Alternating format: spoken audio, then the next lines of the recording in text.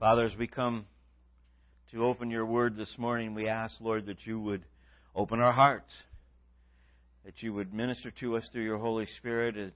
Each of us, Lord, coming with all our different needs and different situations, but Lord, realizing that in you, you're able to make it work for all of us this morning. And so we ask, Lord, that you would cause us to draw close to you, close together as we study your word together. In Jesus' name, amen. You may be seated.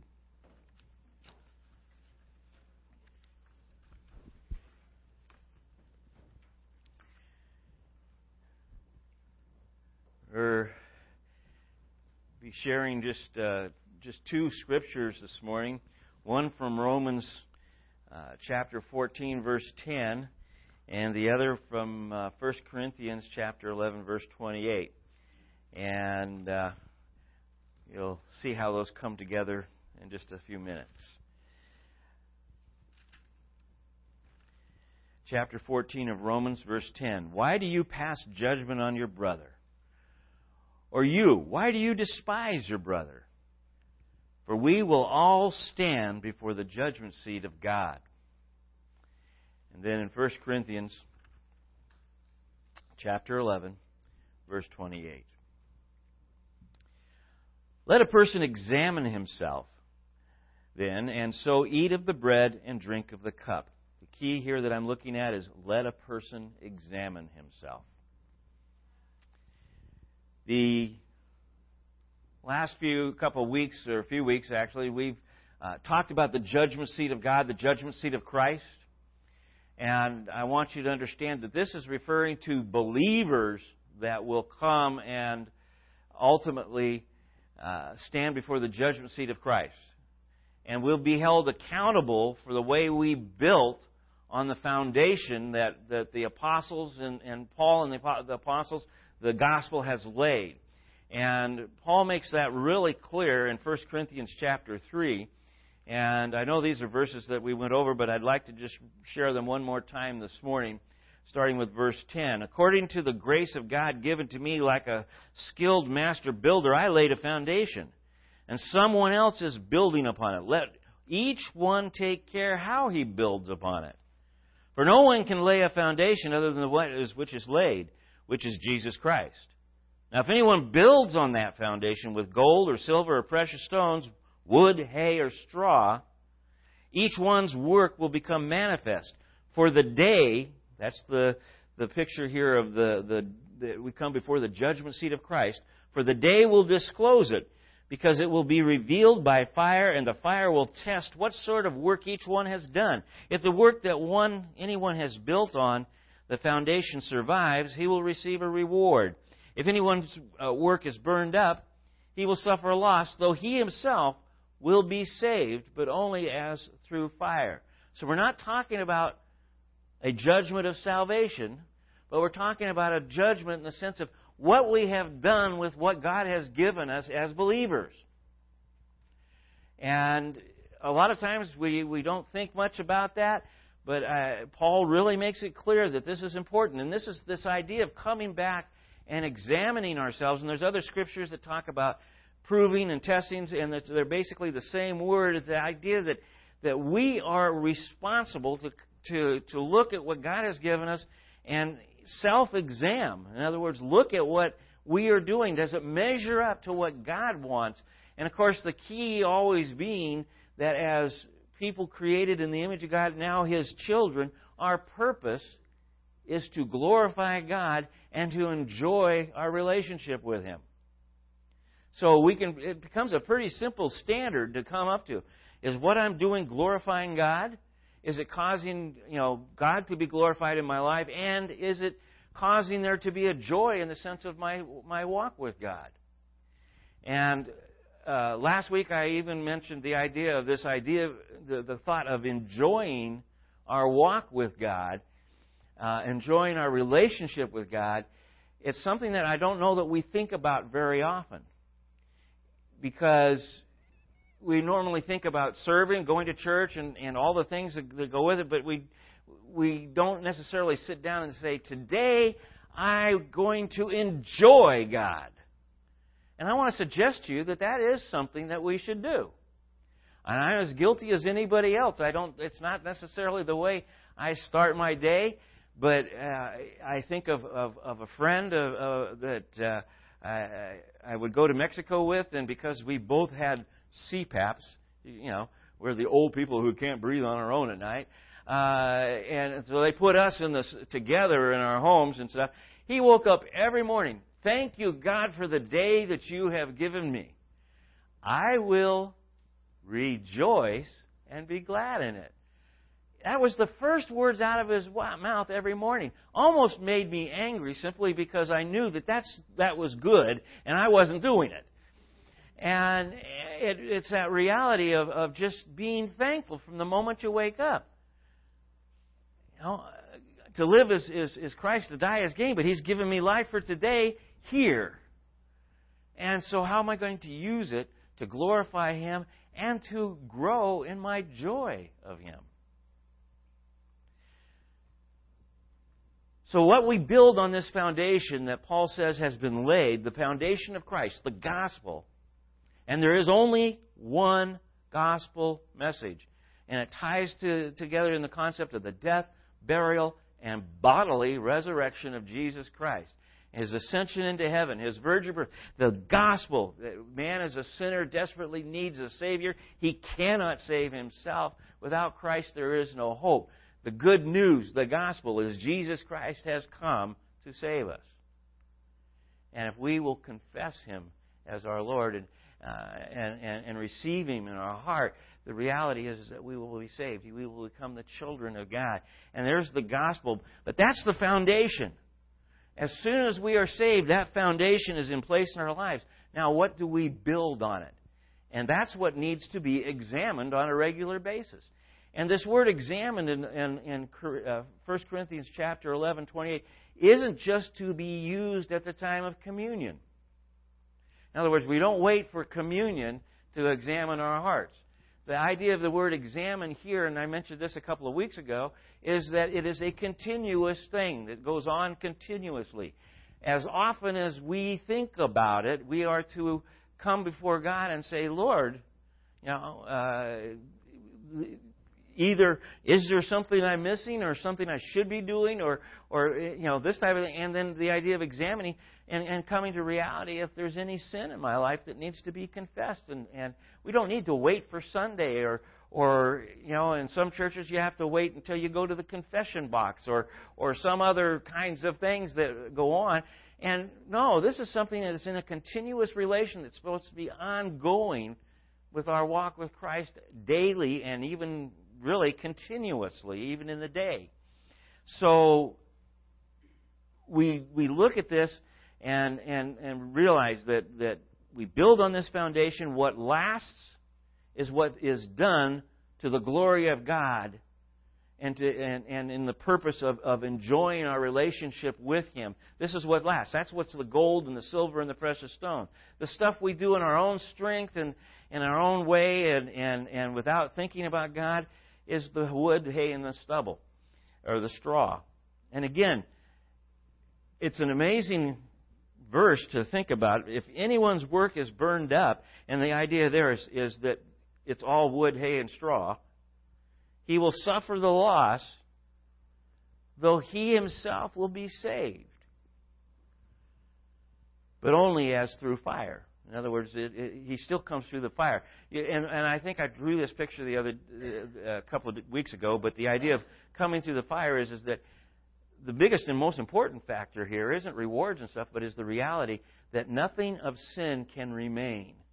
Because as soon as the new heaven, the new earth, as soon as the marriage, as soon as we're ushered into all of that, there is no hint of sin. There is no hint of shadow or darkness. It's so the fire is necessary to purge us of the dross, if you will, that's there. And somebody say, well, what gold could possibly be left? The grace of Christ and His salvation and the Holy Spirit in us. So don't lose sight of that.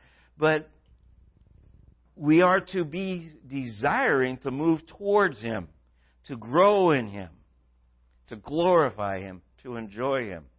Our mission statement, if you go online to our website, It says proclaiming, our mission statement, our mission is proclaiming, embodying, and enjoying the gospel of Jesus Christ, to transform our community and the world, all to the glory of God.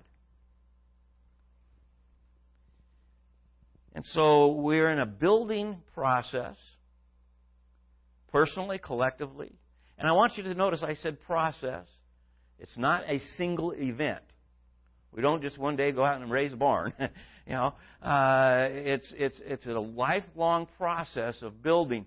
And I will suggest that there are times when we find ourselves unbuilding or remodeling or something like that, in a sense of realizing, oh, this isn't quite come together. Why? Well, because I better understand now who God is than I did then, and this needs to be adjusted. This needs to be changed. And so it's a lifelong process. This process of building is what we're to be evaluating. And we don't build like the world builds. First off, because we have the foundation of Christ. We have the foundation of the gospel. The world doesn't build on, they build on whatever they want. We sang a song. What is the world building on? Shifting sand. We're building on the solid rock. So already there's a major difference going on. But what we put on our foundation is supposed to be different than what the world puts on theirs.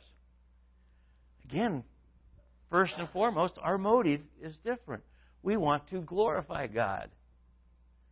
We want to enjoy our relationship with God. And so we're building, in a sense, in such a way to accomplish that. So in order to build for Christ, the builder cannot be like the world. We can't be the same as the world is. So we find ourselves being what Christ said we would be. We're in the world, but we're not of it. Our first act of building is to enter into this process of building. And another word for it could be sanctification. The idea of sanctification, to become like Christ, set apart for God. Sanctification.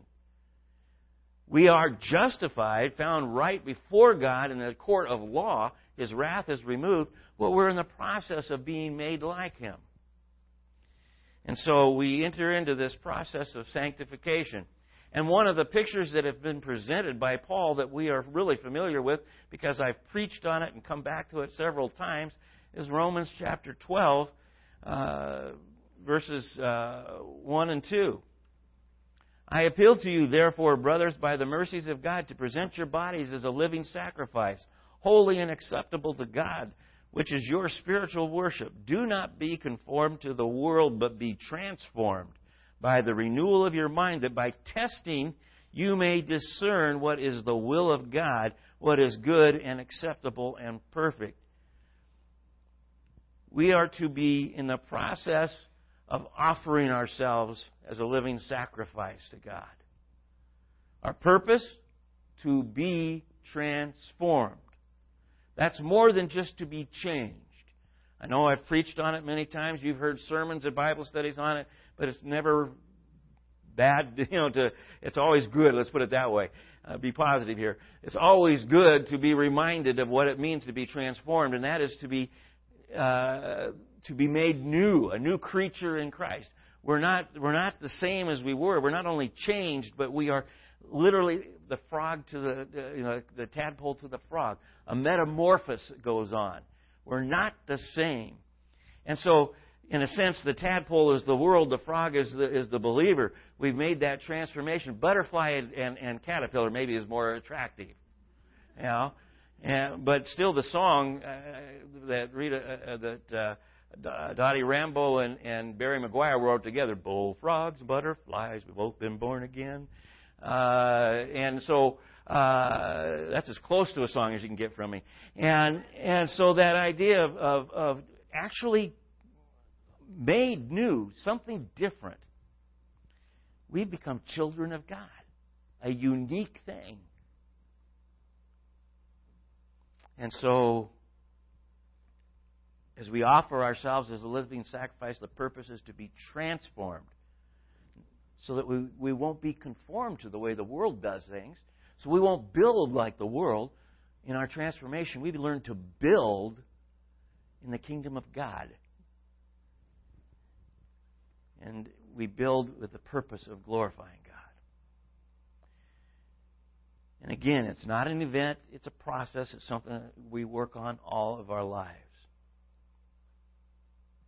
As the transformation occurs, I believe that if I were to say what Paul is looking at here, would be that the more as the transformation occurs in our lives, the more we are building with gold, silver, and precious stone. If we choose to drag our feet in our transformation and just not participate and not lean into it the way God would have us do, we tend to produce more wood, hay, and straw. So again, this process of transformation, offering ourselves as a living sacrifice, it's not something that is insignificant in just a few verses. It's a real pointed part of our Christian walk. It's a real important thing. And to keep us on track is the idea of self-examination. There's this word in particular that is used in Colossians. It's used frequently, and it's also used, I've already mentioned, with the idea of to prove or to test. So it's got a wide range of use. I'm always writing the Strong's number down so I can look up things. I'm not the great scholar I'd like to be in the Greek language. But if you want the Strong's number, it's 1381. Just happens to be here. But this idea of to examine is tested, proved, or approved, tried by fire, and thus purified. In order to self-examine, we must be willing to be examined by God, however He chooses. But it will ultimately be by fire. I thought that was an interesting way of looking at it. The word used to examine, test, is the same for testing precious metals, especially gold and silver. Now, I'm not a metallurgist, and I'm not I have actually melted down silver, but I've never melted down gold. And I know the idea is basically the same. As you melt it down, the dross or the impurities float to the top, they're pulled off, and then it sets, and then you do it again and again and again. And there was, if you were good at the process, and this was how you're calling to do this as a work, the average melting down and process was like 7 times for gold before you got down to what they would agree to is pure. And as it's wet, as it's melted down, when it gets to that stage, I've never seen this. So I'm taking a metallurgist's article word for it. It's almost like glass in the sense of looking into it. You can actually see your reflection because the dross is gone and you've got pure gold.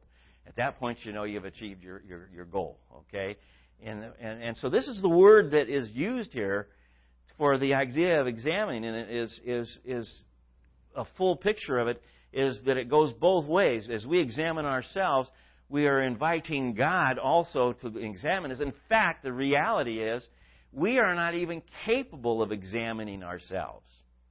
And there is a caution that goes in with this in the sense of be careful. Don't get too reliant on your ability to self-examine. Realize that it's through the Holy Spirit in you that you're able to do this. And so we really have to be like David and call on God. And even in the process of self-exam, we don't turn around and say, well, let's see, A, B, C, I did a checklist of 1 to 5, I was a 4. It's to call on the Holy Spirit and say, Lord, look at me, examine me, open my heart and my mind to the things that need to be changed. It's interesting, too, if you go to Peter and look at one part here where it talks about our faith and it's being tested, our faith is actually more precious than gold, as God looks at it. And so just as gold is refining to become pure, so our faith needs to be made to become stronger, needs to be tested as well. And so to me, I thought about that when I read that. And it took me back to Romans chapter 5. verses, again, we're familiar with, but it's good to review. Chapter 5, verse 1. Therefore, since we have been justified by faith, we have peace with God through our Lord Jesus Christ.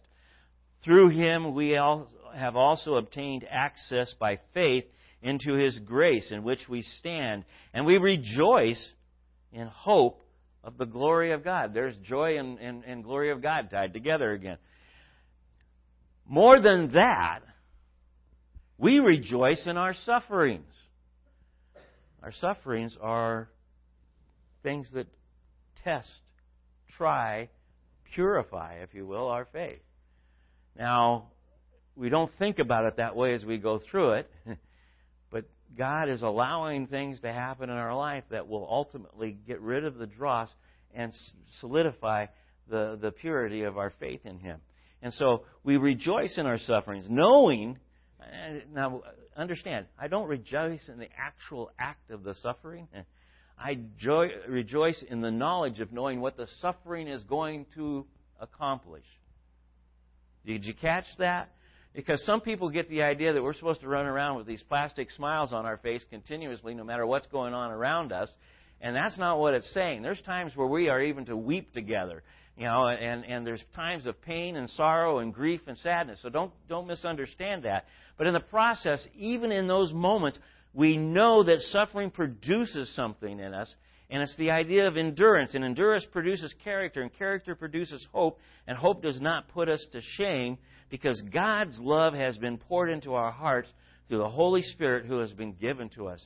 And so even as we are tried, even as we go through the process of purification, if you will, as we go through all of this, we have this hope in us that we know that God is still with us.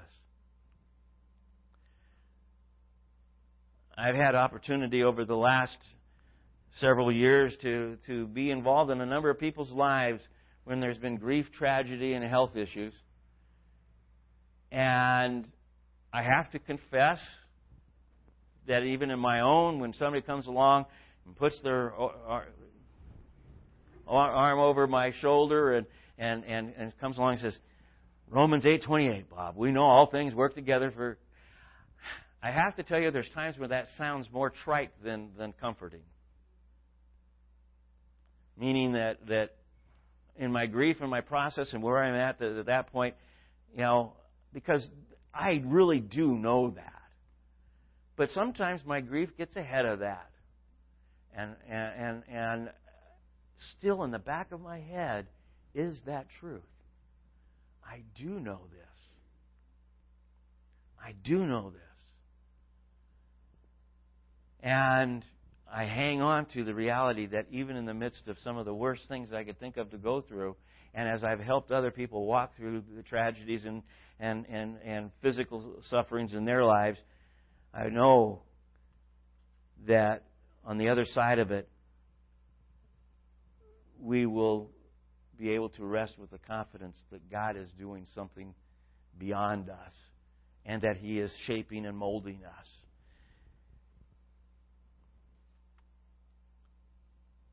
We offer ourselves as a living sacrifice to be transformed so we're not conformed to the world, so that we can build on the foundation with gold and silver and precious stone, with the goal to glorify God and to enjoy Him more. And like I said, keeping this on track is this idea of self-examination and realizing that it's the inclusion of God in the process, because without Him we would blow it. Ephesians chapter 5, verse 10 says, try to discern what is pleasing to the Lord. And again, this idea of examining. Lord, what is it that will please You? What is it that will bless You? Bless the Lord, O my soul, and all that is within me. Bless His holy name. And the idea is, use me, God, to do that. Philippians chapter 1, verses 9, 10, and 11. The idea in verse 9 is that we're growing in love and knowledge and discernment so that we may approve, that we may test, that we may show, if you will, and it's that word again, what is excellent. And so that we may be pure and blameless. For the day of Christ is coming. So we want to be pure and blameless in the day of Christ. That's the judgment seat of Christ. Filled with the fruit of righteousness that comes through Jesus Christ to the glory and the praise of God.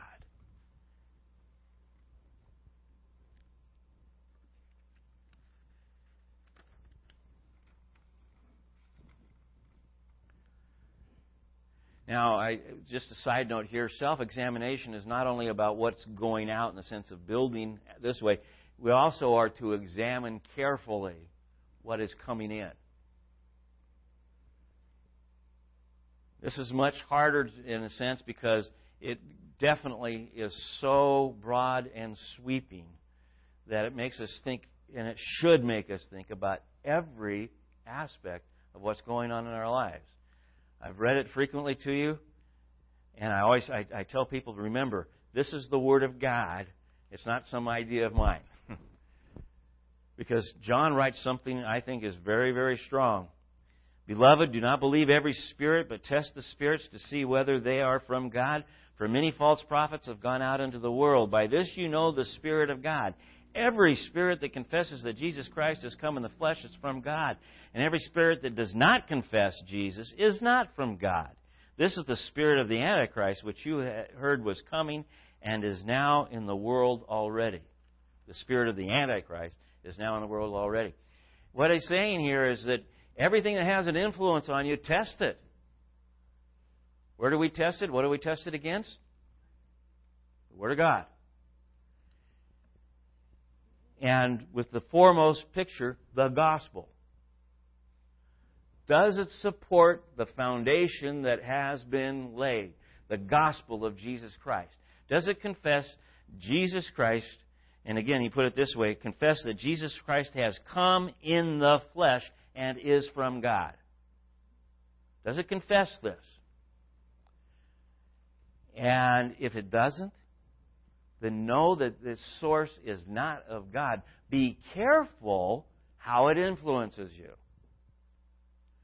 Now, the only way to, and this is even not going to work, but the only way that man has come up with, in a sense, to try to avoid having anything that's not of God around them is to go into a cloistered kind of monastery monk life that separates itself from the world and has nothing to do with it, tries to do everything. But the problem is that they are men, and so they've already brought fallenness into the walls with them, and so they're still going to have to test everything, no matter what. They're going to have to test each other, and they're still going to have problems because we have a fallen body of Adam that still has that sin, lust, and desire with it. And so this is, Jesus didn't say go hide yourself.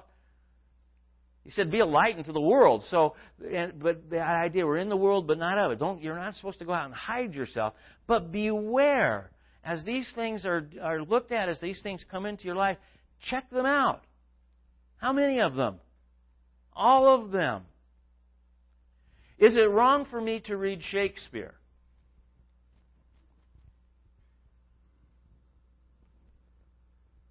Does Shakespeare write to glorify God? There might be some things in there that might reflect the background that comes into that, or a culture, or whatever. But in general, he's writing stories to entertain. He was the TV writer of his era. He wasn't writing to entertain the upper crust. Isn't that an amazing thing that people that are Shakespeareans now, whoa, they understood Shakespeare. There's a question on Jeopardy. Do you know the answer to this Shakespeare question? And there's certain festivals and stuff like that, and people, they pay great money to go to these festivals and they play, to go see these plays. And generally speaking, it's not, it's almost become the upper crust kind of thing. Going to the opera, going to Shakespeare, going to the theater, and the irony is that it was written for the common man at the time of Shakespeare. And it was written to entertain. Okay, so, and some of it is if you really get into it and want to understand it, some of it is well, we'll just leave it there. Some of it represents very similar entertainment that comes from television today. But But so is it wrong for me to read Shakespeare? We call it the classics today. I was required to take European literature in college. And in one of the three parts, it was a 101, 102, 103 type of thing. And the third part was Shakespearean literature. I actually finally found out why my uncle got his doctorate in Shakespearean literature and has taught all over the world with it. Getting Christmas presents from him, though, was, as a kid, getting a book about Shakespeare just...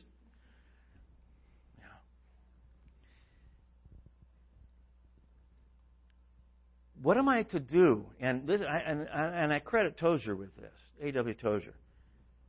He doesn't find anything wrong with you reading Shakespeare, but his way of saying it would be do it on your knees. Meaning, pray as you're going along, Lord, protect me and use this for me to understand the world I'm to be a light in. Now, that's not free permission to then say, well, then I need to go see X-rated movies so that I can understand the world that I'm supposed to be a light in.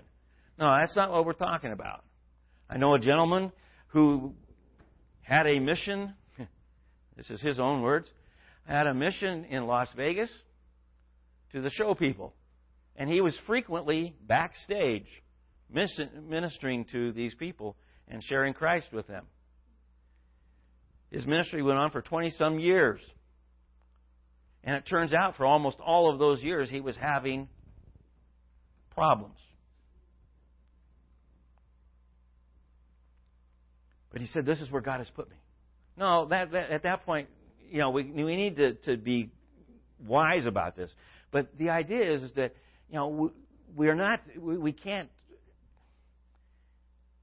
This is one of those areas where we're not to turn around and judge everybody else.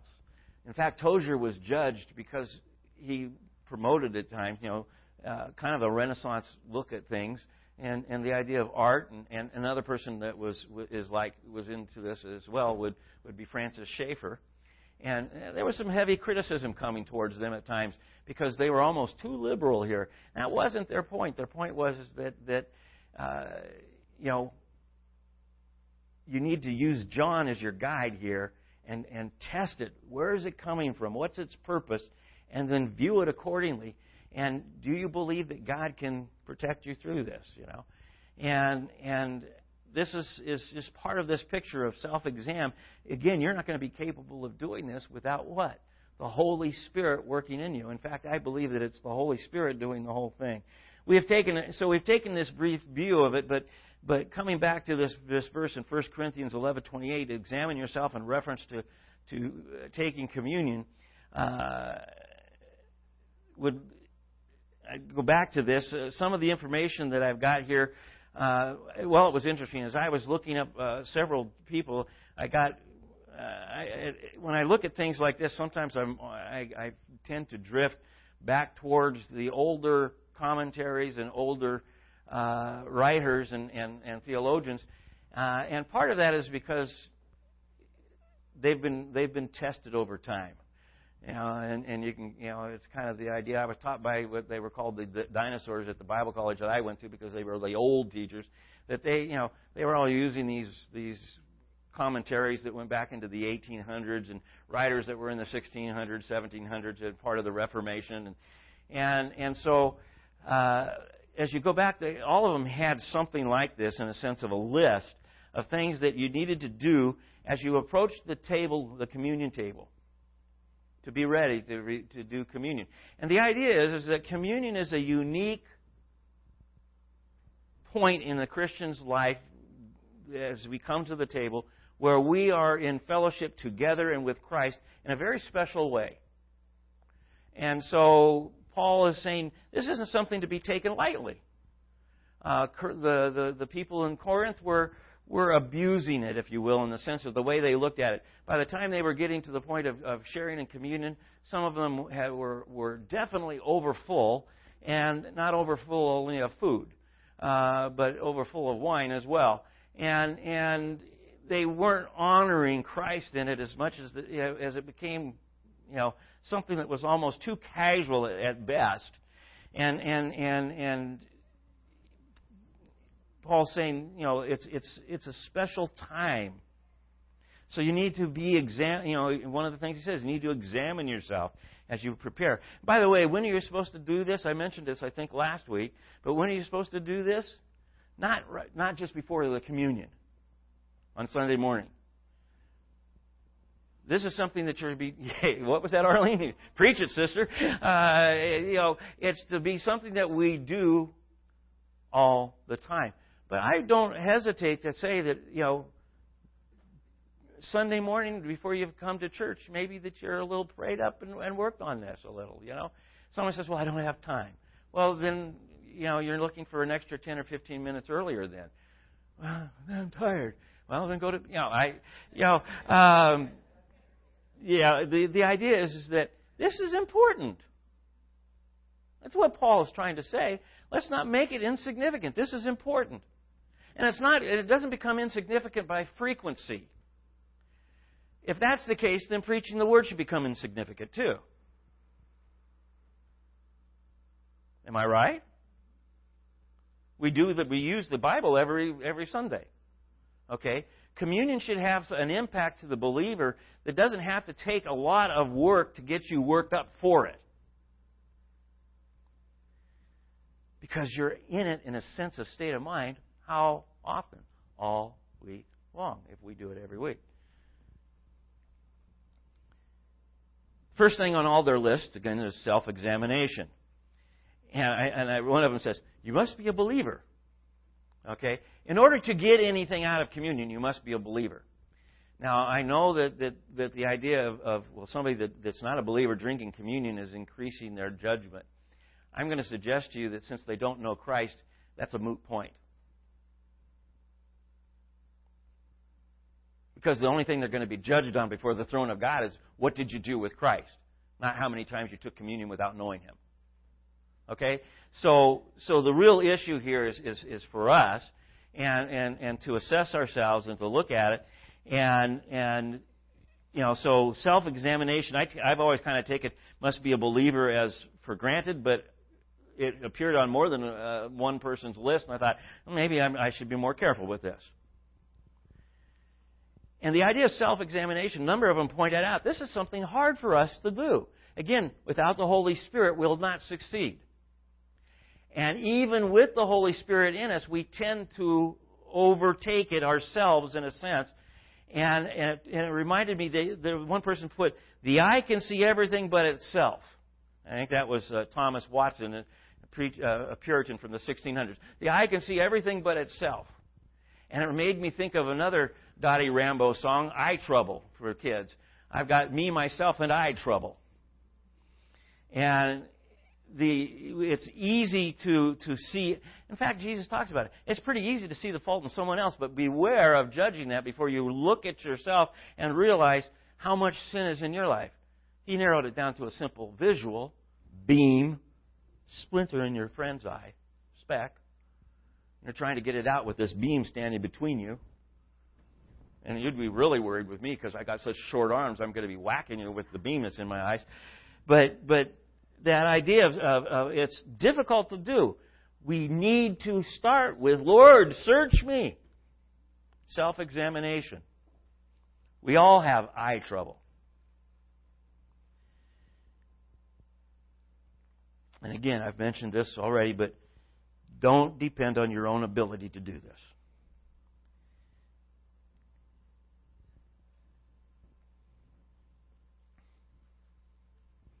In Philippians chapter 2, Paul writes, therefore, my beloved, as you have always obeyed, so now not only as in my presence, but much more in my absence, work out your own salvation. This is the idea of sanctification with fear and trembling, for it is God. Work it out, but it's actually God, for it is God who works in you. You can't work out your salvation without God being in you doing it. Both to will, How is He doing it? He's creating the will and to work for His good pleasure. He's creating the desire. Tozer again put it, give me the desire to desire you and the want to want you. So remember that it requires the God in us to be successful at this. And the idea, too, comes up frequently, and I'll just put it using the phrase again Thomas Watson used, was we need to have serious hearts. And what he meant by that was that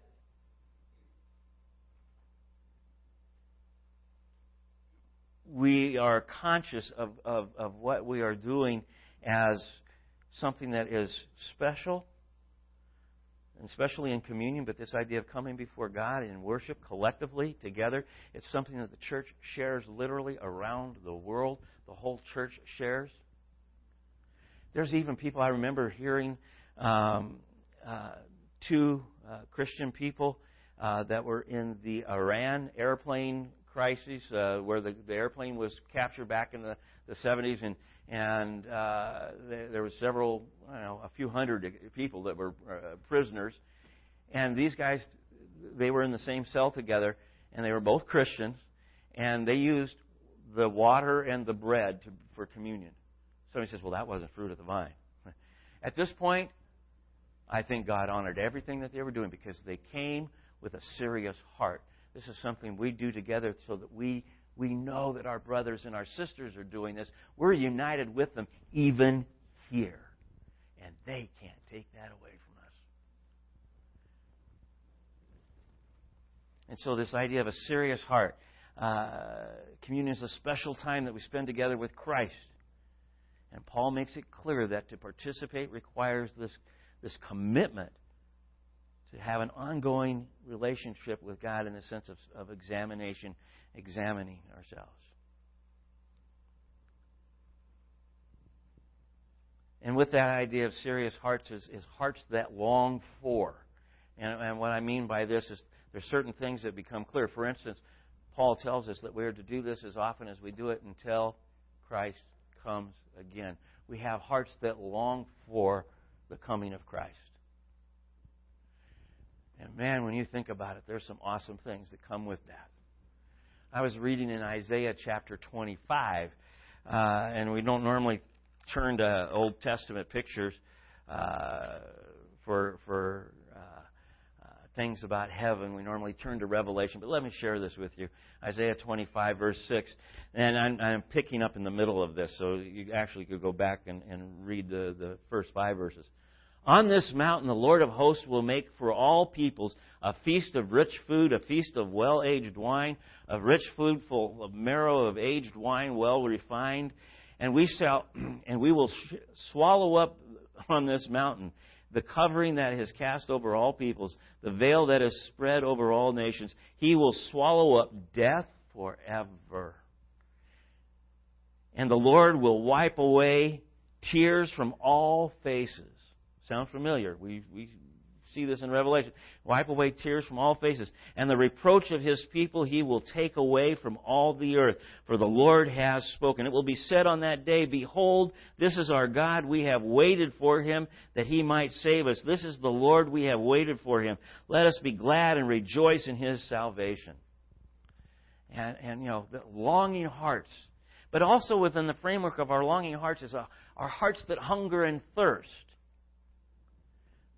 Hunger and thirst after, first off, is righteousness. That's one of the Beatitudes.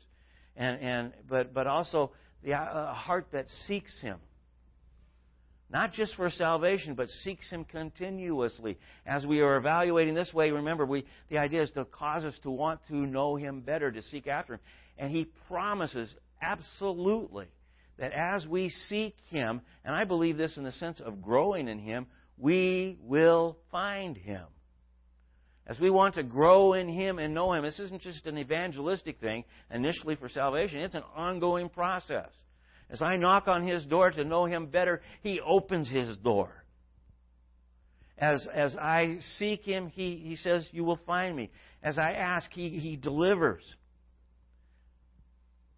We're not talking about swimming pools as we ask and He delivers. We're talking about relationship and knowing Him and through the Holy Spirit in me, drawing close to Him. You really want to do that? It will happen. Because the Holy Spirit in you will confirm it and want you to do it, and it will be an agreement. And it pleases God. Hearts that long after Him, desire Him, that seek Him out.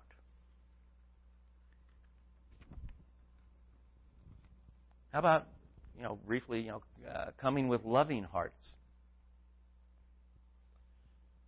Paul makes a big issue about, the love of God in us, and talks about it in 1 Corinthians chapter 13, very clearly.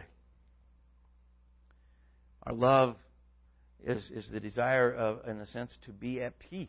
Hearts that are at peace with God first, through Christ and our salvation, but also with others as a result of that, and even with yourself.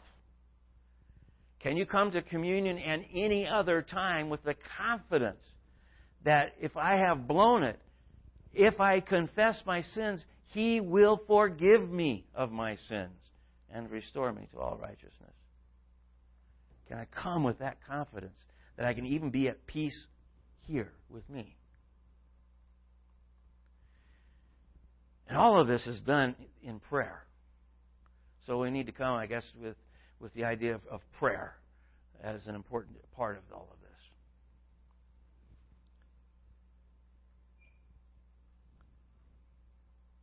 You read Hebrews 4:16 this morning.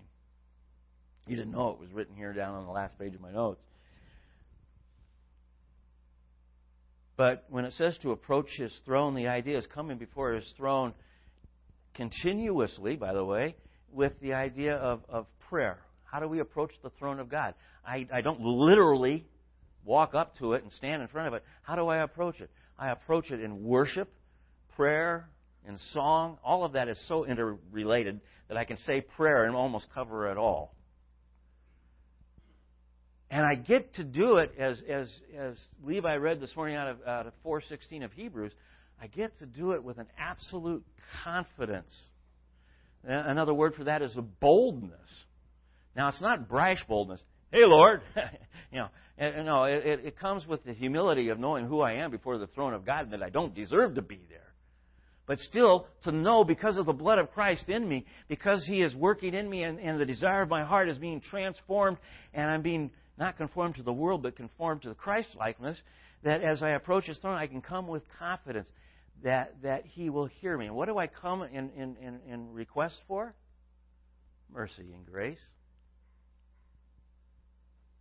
To be thankful for it. To indulge in it more. To pray it over my family. To pray it over my friends. To pray it over an unsaved world. We draw near to the throne of grace, it says, to receive mercy and grace.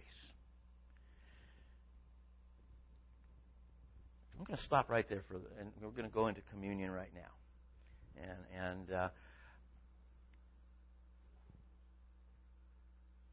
As the ushers come forward to pass the communion out, as we sing, and all of it goes with that, but be thinking here. The God of all creation has set this before us to draw us together. And ask the Lord. I think it's a fair thing to ask for all of us, no matter how close you are in your relationship with Him, to ask the Lord to cause you to be more committed to allowing Him to examine you and reveal to you the things that need to be different in your life. And believe me, if you're going to try to fix those on your own, you're going to be just as much trouble as if you were trying to do all of this on your own. And then ask for the power of the Holy Spirit to have victory. Ask the song team to come up and the worship team to come up, and the ushers, please.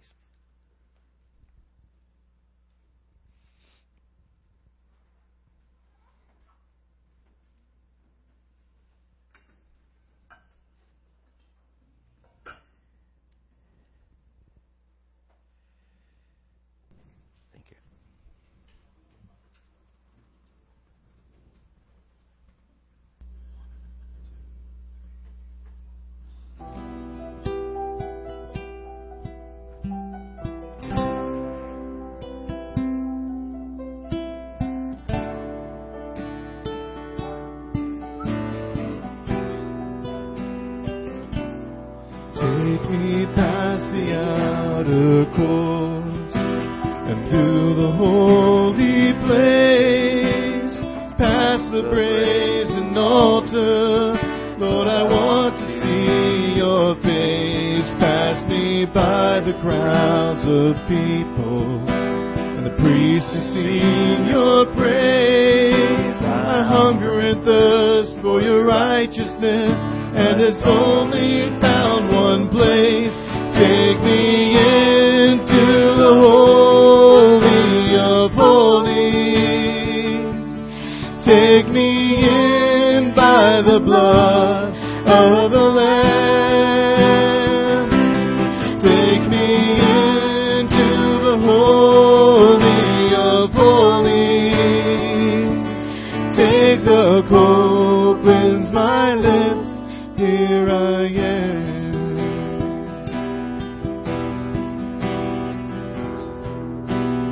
Take me past the outer court and through the holy place, past the brazen altar. Lord, I want to see your face. Pass me by the crowds of people, the priests who sing your praise. I hunger and thirst for your righteousness, and it's only found one place. Take me into the Holy of Holies.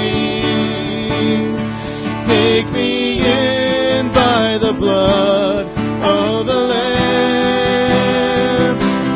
Take me into the Holy of Holies. Take the coal, cleanse my lips. Here I am. Take me into the Holy of Holies. Take me in by the blood of the Lamb. Take me into the Holy of Holies. Take the coal, cleanse my lips. Here I am. Take the coal, cleanse my lips. Here I am. Take the coal, cleanse my lips. Here I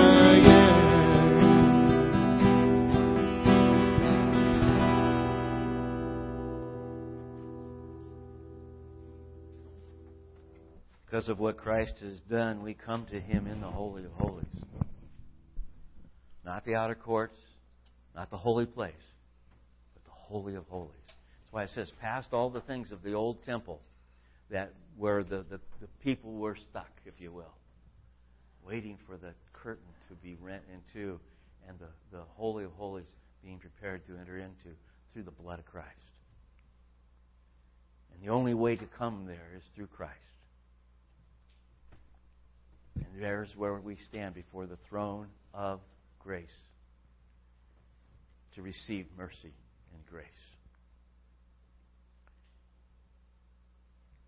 What a powerful song. That's one of my favorite songs, because it's that idea, and it's one of these things where I'm not sure where the thought ever came from, whether it was something I read that I put together or whatever, but I just know that this is the reality. Christ did not die on the cross for us to visit the Holy of Holies. I want you to think about that. It wasn't something where, we'll visit there occasionally. He wants us to dwell there with Him. In the house of the Lord I will dwell. Anyway, it's just the idea of approaching it and realizing we're invited to live with Him there. Even now in the Spirit, through the Holy Spirit, we're invited to live with Him there. And I recall A.W. Tozer saying it's a sad thing that we live our lives trying to catch a glimpse of it. When we were invited in. And how do we stay there? And how do we dwell there? By continually going through this examining process. By continually asking the Lord to cleanse us. And by the way, you're never going to have an opportunity to be examined and not find that you need cleansing. It won't happen. But isn't it awesome that the blood of Christ has prepared it in such a way that we can come even with our filthy rags in a boldness to say thank you for the mercy and grace, and then ask Him to pour it out on us even more. And that's perfectly right. What an awesome God we have. The night that Jesus was betrayed, the night that He was taken prisoner, He shared the supper with the disciples. And in it, He took the bread, and after giving thanks, He broke it and He passed it to the disciples. And He gave them a picture that it would represent from that point on His body, given for them. And He asked as often as this would be shared. And into the future, Paul makes it very clear, till He comes again, that we would share this bread in His name and in His memory.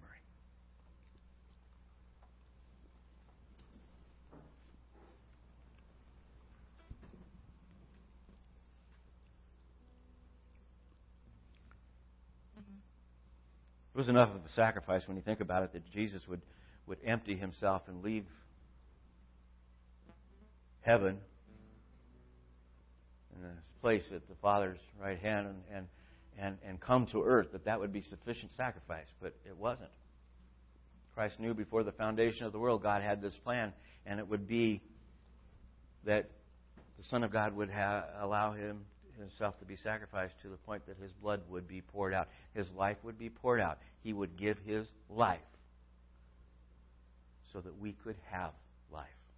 So that we could say a phrase that Paul writes in 2 Corinthians chapter 5, that what is mortal, this physical body, will be swallowed up by what is life. And we can have that confidence. And so Jesus said that we would look at this cup until He comes again as His sacrifice, His blood poured out to purchase our salvation, and that we would do it in His name in remembrance of Him.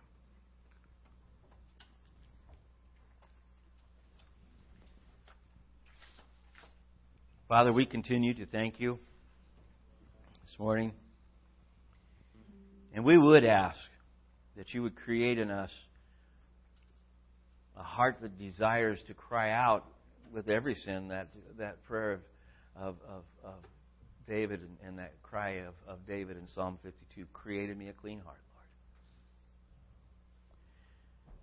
And we realize that we're so full of ourselves that it doesn't take us long to need that again and again and again. We realize, Lord, that we will be going through this process until You come again, or until we die and join You in heaven. And so we ask, Lord, that You would give us the willingness to pursue You and to seek Your grace, to seek Your mercy, to seek Your forgiveness, and then have the desire to pass that on to everyone we come into contact with, that they might come to know You. We worship You, we praise You, and we thank You for the grace that You have lavished on us, the mercy You've poured out on us. In Jesus' name, amen.